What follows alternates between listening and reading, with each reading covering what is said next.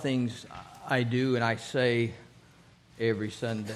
And I know you pick up on that and you say, well, there he is again. But one of the first things I say is, if you have your Bibles, and I hope that you do, that's something that I never want to take for granted. And so what I want to say now is, if you don't have a Bible, please let me know, because I can put one in your hand just like that. We have a surplus of Bibles here, and I want you to have a Bible. Now, everybody say, well, I've got the Bible app on my phone, and there ain't a person in here that don't have a phone, right?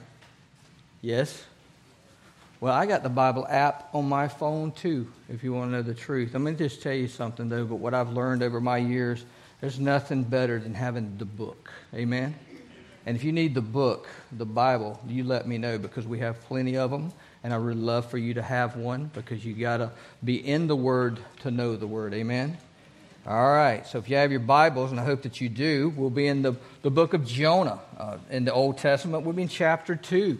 And so here's the thing, is it's kind of, sometimes when I get to studying, I just get to studying, and Patty tells me that I have put too much in one message. That should have been 2 messages, and so that's going to happen today, because studying Jonah, I ended up with way too much stuff for Sunday morning, so it's going to be Sunday night to get the second part of that, but I'm excited about that. And if you were here last Sunday, you got the first chapter of Jonah, the first 17 verses of Jonah. We talked about that, the story of Jonah.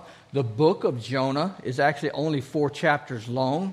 It's a very short book of the Bible, but it has very pertinent information. It's how God moves in the life of Jonah. It's how God moves in several people's lives throughout that story. And we're going to talk about that, because that is a very important story, but it's very important. So if you weren't here last week, because I'm going to reference some things from last week, always, these things are recorded. We're online. You have the website, the app. You can go back and watch last Sunday's message and see what the first 17 verses look like.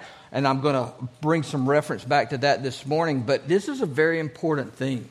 I mean, it's important that we look at this word together. And then when we get started on it, we're just going to stay focused on it. So the title of the message this morning is The God of Second Chances. And I made reference to that last week, about God being the God of second chances. Well, let me tell you something. He's not just the God of second chances. He's the God of third chance, fourth chance, fifth chance.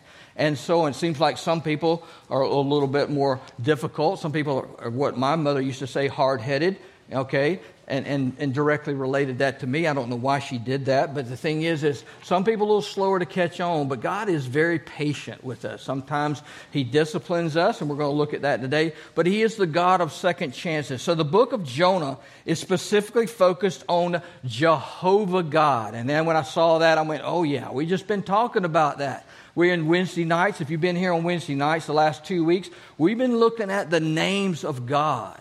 And the names of God are so important. From the very first, God used a name to identify His characteristic.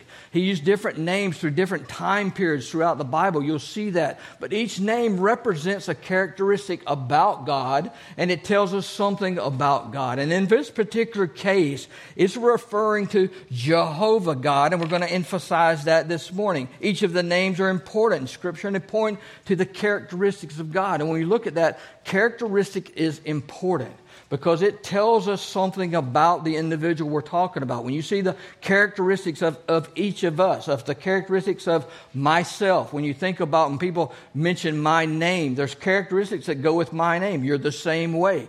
All right? The characteristics of God is what we're talking about on Wednesday nights. Now, Jehovah, being one of the characteristics, means that God is self-existing. He's self-existing and He's self-revealing, which basically what that means is He does not depend on anyone or anything for His existence. Amen? He doesn't need us. He doesn't need anything. He is self-existent. He is Jehovah God. Now, just think about us on the other hand. You think about people in general. We are quite the opposite of that, right? We are dependent on God. You think about the whole story of Jonah and the things that happens, and that the book of Jonah, we see every part of the story is dependent on God. We see from the very beginning, Jonah is dependent on God. We see that the sailors are dependent on God. The boat is dependent on God. The sea, the waves, the wind, all this is dependent on God. Even the city of Nineveh is dependent on God. And you go all the way back. The whale or the big fish is all dependent on God. There's not one thing in that passage of Scripture, there's not one thing in the whole book of Jonah that is not dependent on God, but God himself is not dependent on anything. He's self-existent and self-revealing. Now, we know from our time together last Sunday morning that God had requested Jonah to go to Nineveh to preach a message of what? Repentance, a message of change. He wanted the people of Nineveh to change from their evil ways. He wanted them to change from their wickedness. He wanted them to change from their direction of travel that they were taking, which was completely away from God. And he wanted them to come back to him. Jonah was a preacher and a prophet. We talked about that last week. And you think a preacher and a prophet, the most important thing on his ministry should be preaching a message of what? Repentance. A message of change, showing the love of God, but showing that people should change to come back to God. That should have been a priority in his ministry. And we know that Jonah was a faithful worker right up until he left and went the opposite direction from God. Right up until the point he stepped out of the will of God and went in a different direction. We know that he was a faithful worker, but his desire was not to go to the city of Nineveh. Now, God's desire was to give the people of Nineveh a second chance. He knew what was going on there. He knew the cruelty that was taking place there, but he still wanted to give them a second chance. Let me tell you something. This is important in this message. And this is what the focal point of this is. You can never be too far from God. Amen? You can't think, how far was the Apostle Paul when he was Saul from God? A pretty good ways. The people of Nineveh was a significant ways away from God, but you can never be too far away from God.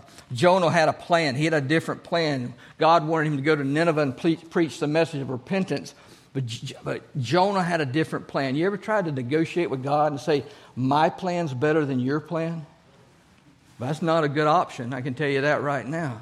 When God gives you a direction, when he gives you a plan, it's not a negotiating issue. It's not something we can debate over. It's not something that when he says, I want you in my house to worship me, what's your plans? Well, I got a different plan. Lord, I'm going to watch it on TV this week. I can stay in my pajamas. I'll watch it on TV, but I'll get just as much out of it. Let me tell you something. Here's an analogy that I like to use.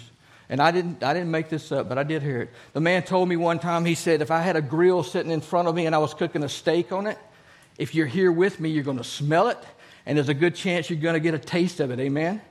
But if you're watching it on TV, you're neither going to smell it nor you're going to get any of it. Huh? Y'all like humor? When I heard that, I just busted out. I said, man, that's a great analogy. I like that. I'm going to use that too. He said, okay.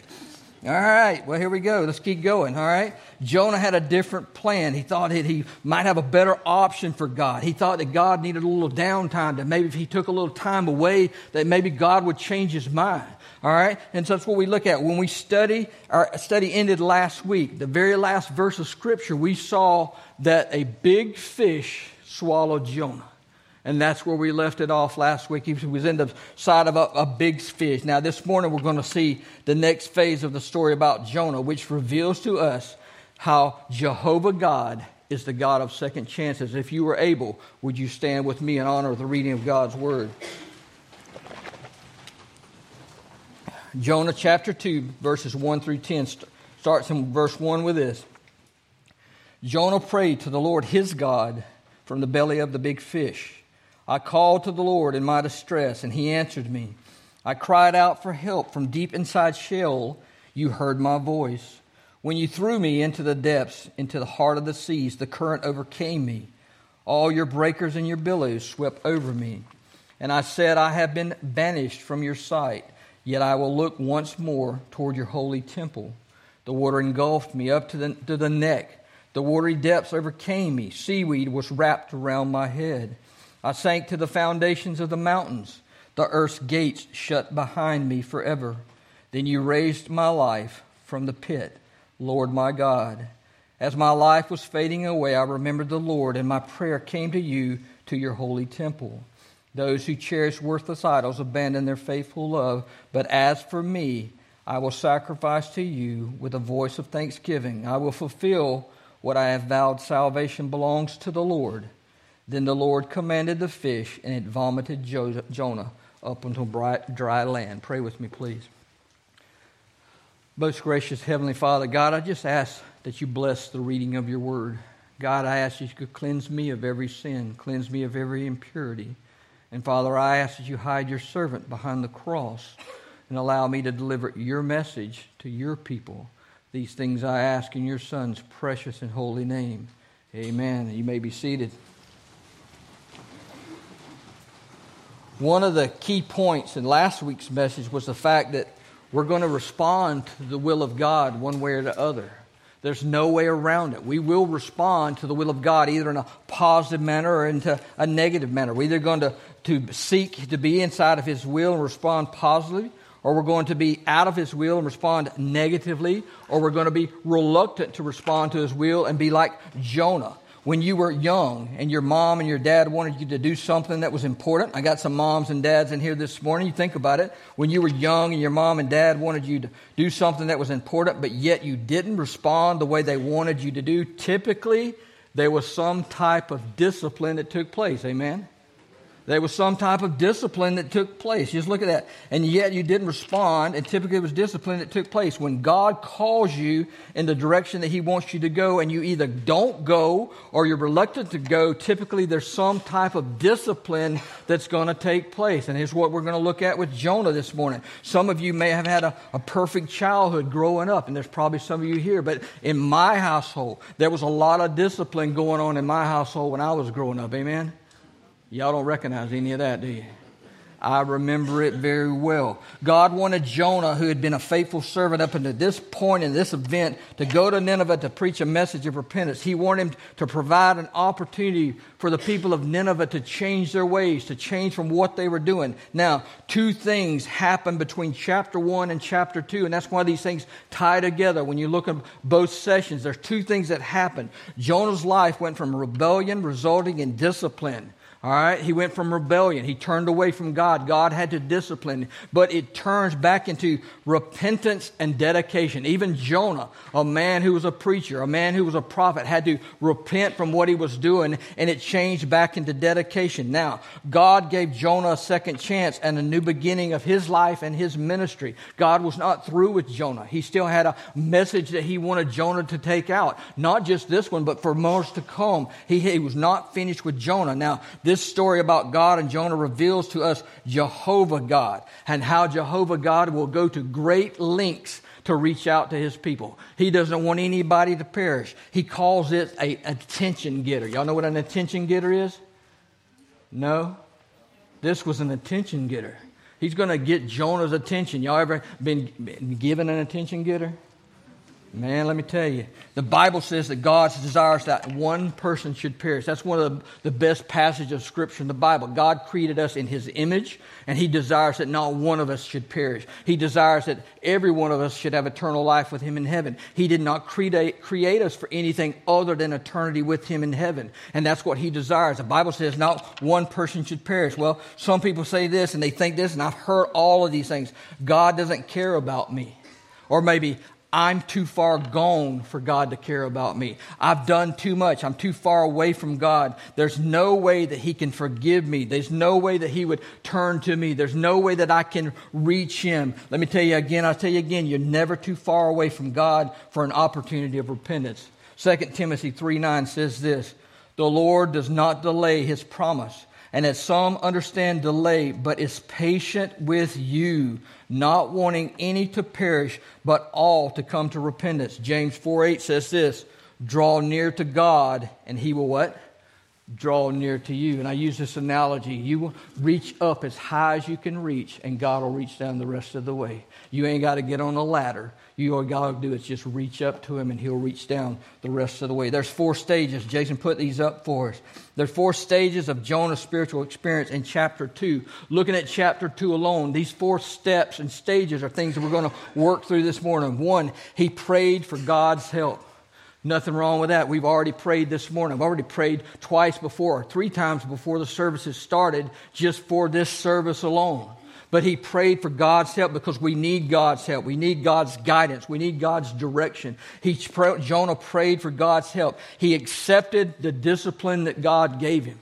Because discipline is for correction. Discipline is for guidance. And that's what we're going to look at just a little bit further. 3, he trusted the promises of God. Let me tell you something. God's promises are 100% accurate. He's fulfilled every one of them. He's gave us a lot of promises that have yet to come. But yet, based on the fact that every promise he's given us to this point has been 100% accurate, we can anticipate and account and rest assured that everyone that's coming is going to be 100% accurate as well. And then finally, he yielded to the will of God.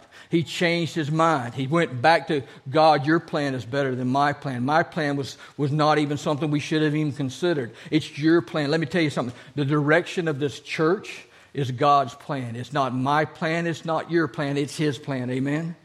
That's where we're going with this direction. Jonah 2:1. Now we know in 2:1, verse 2, it tells us that Jonah prayed to the Lord his God from the belly of the fish. Now I'm telling you, that ain't the first time Jonah was praying. I can promise you that. When he went over the boat, I can assure you he was praying at that point as well. It says in the scripture, as he's traveling down into the sea, as the billows are coming over him, as he's heading toward the foundations of the mountains, you can see that he's praying. But it says in verse 2:1, Jonah prayed from the belly of the big fish. Now, I would think pretty much that's about the only thing you could do if you're sitting inside the belly of a fish. Amen? Huh? I've never seen the inside of a big fish. Now, I've been fishing, obviously caught some fish, dressed some fish, so I know what that looks like. But I've never seen the inside of a big fish. But I suspect it's dark. I suspect it's damp. And I suspect it's a pretty difficult place to be if you're still breathing and alive. Amen? I don't expect that there would be any comfort in this situation. Now, here's my thought. You might get the picture in your mind that Jonah's just sitting inside this big fish, and he's got his thinking cap on. Well, you know, all the Bible stories just show Jonah sitting in there, right? All the pictures of him. You think he's just sitting in there with his thinking cap on, thinking about what's going on?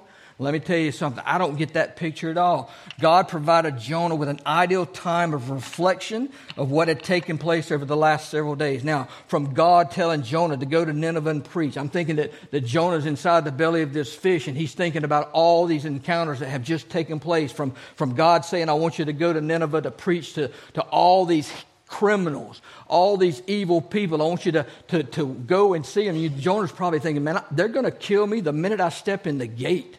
I'm not going to be able to do anything, but I can see that Jonah's reflecting on all this. Jonah heading down to catch the boat to Tarsus. Jonah being thrown over into the sea and the sea engulfed around him, and eventually sitting inside or perhaps laying face down inside the belly of this whale or this big fish.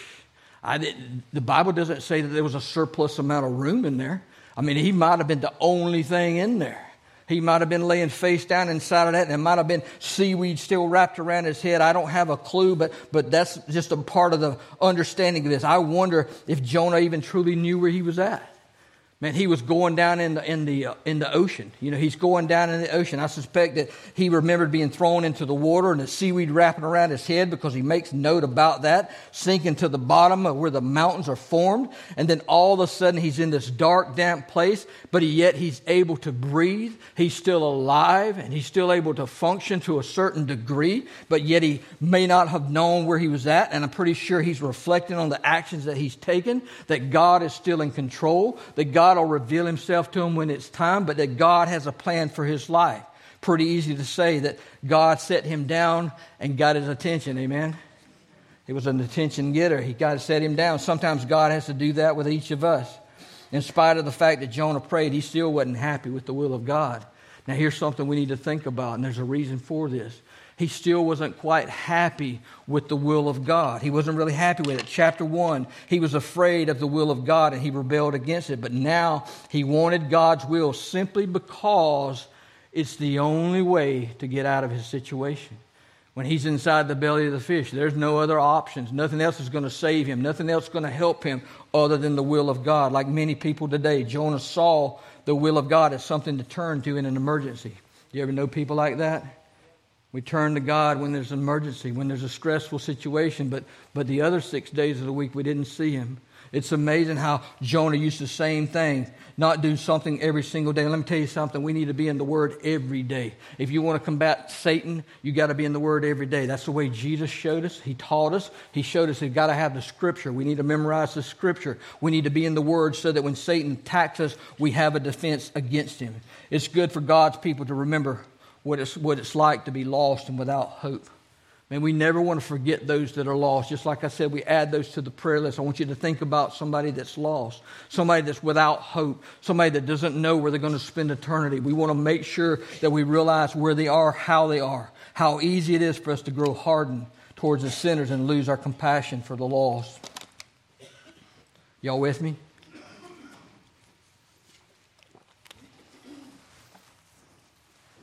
God dropped Jonah into the depths of the sea He created. God created the heavens, the earth, the seas, the water, the wind, the rain, and God sent Jonah over into it. He was reminding Jonah of the people of Nineveh and the struggle that they were in, their sinful condition. The people of Nineveh were helpless and hopeless. This is something we'll look at. These people are sinful people. They don't know God. They're helpless and they're hopeless because they didn't know God. The difference between Jonah and the people of Nineveh was the fact that Jonah was helpless, sitting inside the belly of the fish, but he was not hopeless. There's a completely difference in that. He knew Jehovah God, and he knew what God was capable of doing because he had been in fellowship with God. To think that God is so great that He can hear the cries of millions and millions of people and yet deal with each one of them individually. Of everybody that's in this room right here, God knows you personally and He can deal with you individually. A parent has 2 or 3 children and can't meet all their needs all at the same time. And if you got more than 2 or 3, it's even more difficult. But a parent has 2 or 3 kids, can't meet all those at the different same time. There has to be some kind of organizational structure in meeting each of these needs. A parent's time has to be divided among their children. You say, well, I got to spend time with this one. I got to spend time with this one. Well, that's all important. Children need one-on-one time with their parents. When Patty and I visit our grandchildren, we make it a point that we spend one-on-one time with each one of those grandchildren. One gets a 30-minute session with me, one gets a 30-minute session with her. We rotate it around, but it's all very important. We enjoy our time together, all together, but especially when we have that individual one-on-one time that is focused on that one individual. That's why we have to divide our time. God is able to provide for all His children at the same time, no matter where they are, no matter what struggle they're in, and whatever their needs may be. Amen? The sailors didn't throw Jonah over into the water. Physically they did, but God is the one that threw him over there.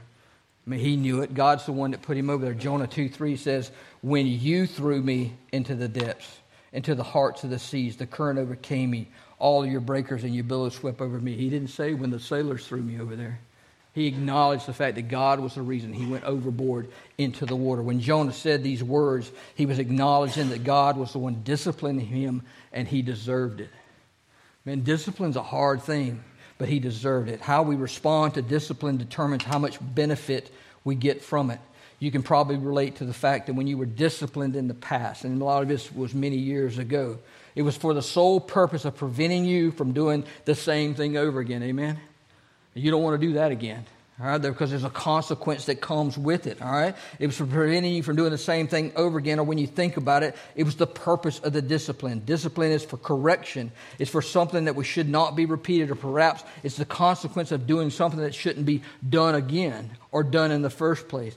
Discipline is for the believer. It's just like exercise and training is for the athlete. When you think about it, God disciplines His children. God discipline enables us to run the race with endurance and reach the goal that He has for us. If you go to Hebrews chapter 12, verse 1, the writer writes this: let us run with endurance the race that lies before us. It's how we get discipline. It's how we get guidance if we run the race of endurance. If you look at the Apostle Paul's writings in Philippians 3:14, he says, I press on toward the goal. I press on toward the goal. We run the race with endurance. The fact that God disciplined Jonah is proof that he was truly a child of God, because God only disciplines His children. You know, parents only discipline their children the way that they should. Up until this point, in this particular event in Jonah's life, he was going in one direction, and that direction was downward. We talked about that last week. The only way out of God's will is a downward direction. The fact that he was going in that direction since the minute he rebelled against God's plan for his life, the moment that God told him that he wanted him to go to Nineveh to preach the message of repentance, he had been rebelling against that. You recall in Jonah 1, how you revealed to us that he went down to Joppa. He went down to the lower parts of the ship. He went down in the sea, and at some point this fish met up with him, and he went down into the belly of the fish. When you turn your back on God, that's the only direction of travel there is, and it's downward. God doesn't want you traveling downward. That's the only direction of travel when you're out of his will, when you turn your back on him. Jonah couldn't save himself. Nobody on this earth could save him either. Only God could change the path that he was on. Jonah 2:9, this is very important. Jonah says this, salvation belongs to the Lord. And Jonah's quoting Psalm 3:8 when he makes this statement. If you go back to Psalm 3:8, it says, salvation belongs to the Lord. May your blessings be on your people. Salvation comes from God alone, and it's the central theme in the whole book of the Bible. Salvation from Genesis to Revelation is what the theme of the Bible is all about. It's a story about God, but the theme is on salvation. Memorizing Scripture and being able to recall it and quote Scripture during difficult situations gave Jonah the light in the darkness that he needed, because he was in some pretty dark trials inside the belly of this fish, and hope that seemed hopeless in a situation that seemed hopeless. Church, let me reinforce something with you this morning. Jonah's situation is an example for us to take a serious look at. And we want to study it and look at it because it's an example of something that we should not do. He gave us an example of something that we should not do. Jonah's situation is an example. Seriously, take a look at it. It provides us an example of how responding or not responding to the will of God affects our lives. God disciplines his children, but let me tell you something. God never turns his back on his children. Amen. He might discipline them, and it might not be comfortable. It might be a little difficult, but he never turns his back on his children. Jonah's actions reveal what could happen when we're out of the will of God. But when we serve God, we serve the God of a second chance, and he desires that not one person should perish. God loves us, man. He loves us so much that he's willing to send his son to die on the cross for us. John 3:16 says this, for God so loved the world that he gave his only begotten Son, that whoever believes in him would not perish. That's a sweet verse of Scripture. It's probably the most well-known verse of Scripture in the Bible. Everybody knows it. Not everybody understands it. But God sent his Son because of the love that he has for us. Ephesians 2:8 says, by grace you've been saved, not of yourself. It's a gift of God. You can't do anything to save yourself. Man is a sinner. We needed a Savior.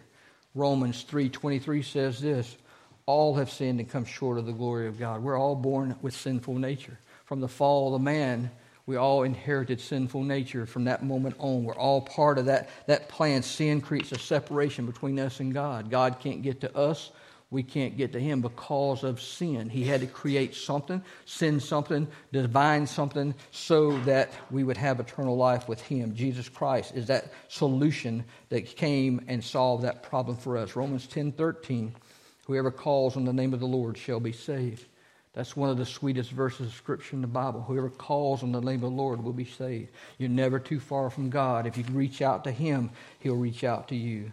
Friends, when our time on this earth is over, we're going to spend eternity in one of two places, and eternity is too long to be wrong. We're either going to spend eternity completely separated from God in hell, completely separated because there is no life and there's no God in hell, or we're going to spend eternity with life in heaven with the Father and with the Son and with the Holy Spirit. The decision you make on this world determines that eternal destination. Romans 10:9 says this, if you confess with your mouth that Jesus is Lord, you believe in your heart that God raised him from the dead, you will be saved. It's just that simple. Man, God didn't make it hard. He made it easy. He said all you got to do is repent. The message of repentance is change your ways. Let me be in control. Let me lead you from this point on. That's what he wants. Turn it over to him. Let him be the Lord of your life. Invite him into your heart and make him the Lord of your life. And that's all he's asking for. In a moment, we're going to have a hymn of invitation. Maybe you don't know this Jesus I've been talking about. Maybe you don't know this God that I've been talking about, but you need to know him. Let me encourage you to know him. All he wants you to do is make the first step, and he'll do the rest. The Holy Spirit's waiting for you. And in a moment, we'll have a hymn of invitation. Let me tell you something. I tell you this every week, too. This is not just something we tack on the end of the service. This is a time for you to reflect on your life, your situation, and your relationship with Jesus Christ. If you have one, enhance it. If you don't have one, let me encourage you to find him, because he's seeking you. He's seeking you, and he wants to have a relationship with you. In a moment, we'll have a hymn of invitation. I'll be down front. If you want to know more about Jesus, or you want to turn it over to Jesus, this is a great time to do it. Don't let this day go away without making it right with the Lord. Father God, I just come before you this morning. Father, I thank you for this day. I thank you for the power that's in your word. And God, I thank you for the examples that are in your word. And Father, I pray if one person in the sound of my voice does not know you as personal Lord and Savior, I pray that this day would be the day that they would turn it over to you. God, for others in that congregation, God, I just pray that you would let the power of the Holy Spirit just move among us. Let us feel your presence. And God, let him work in our lives. These things I ask in your Son's precious and holy name. Amen.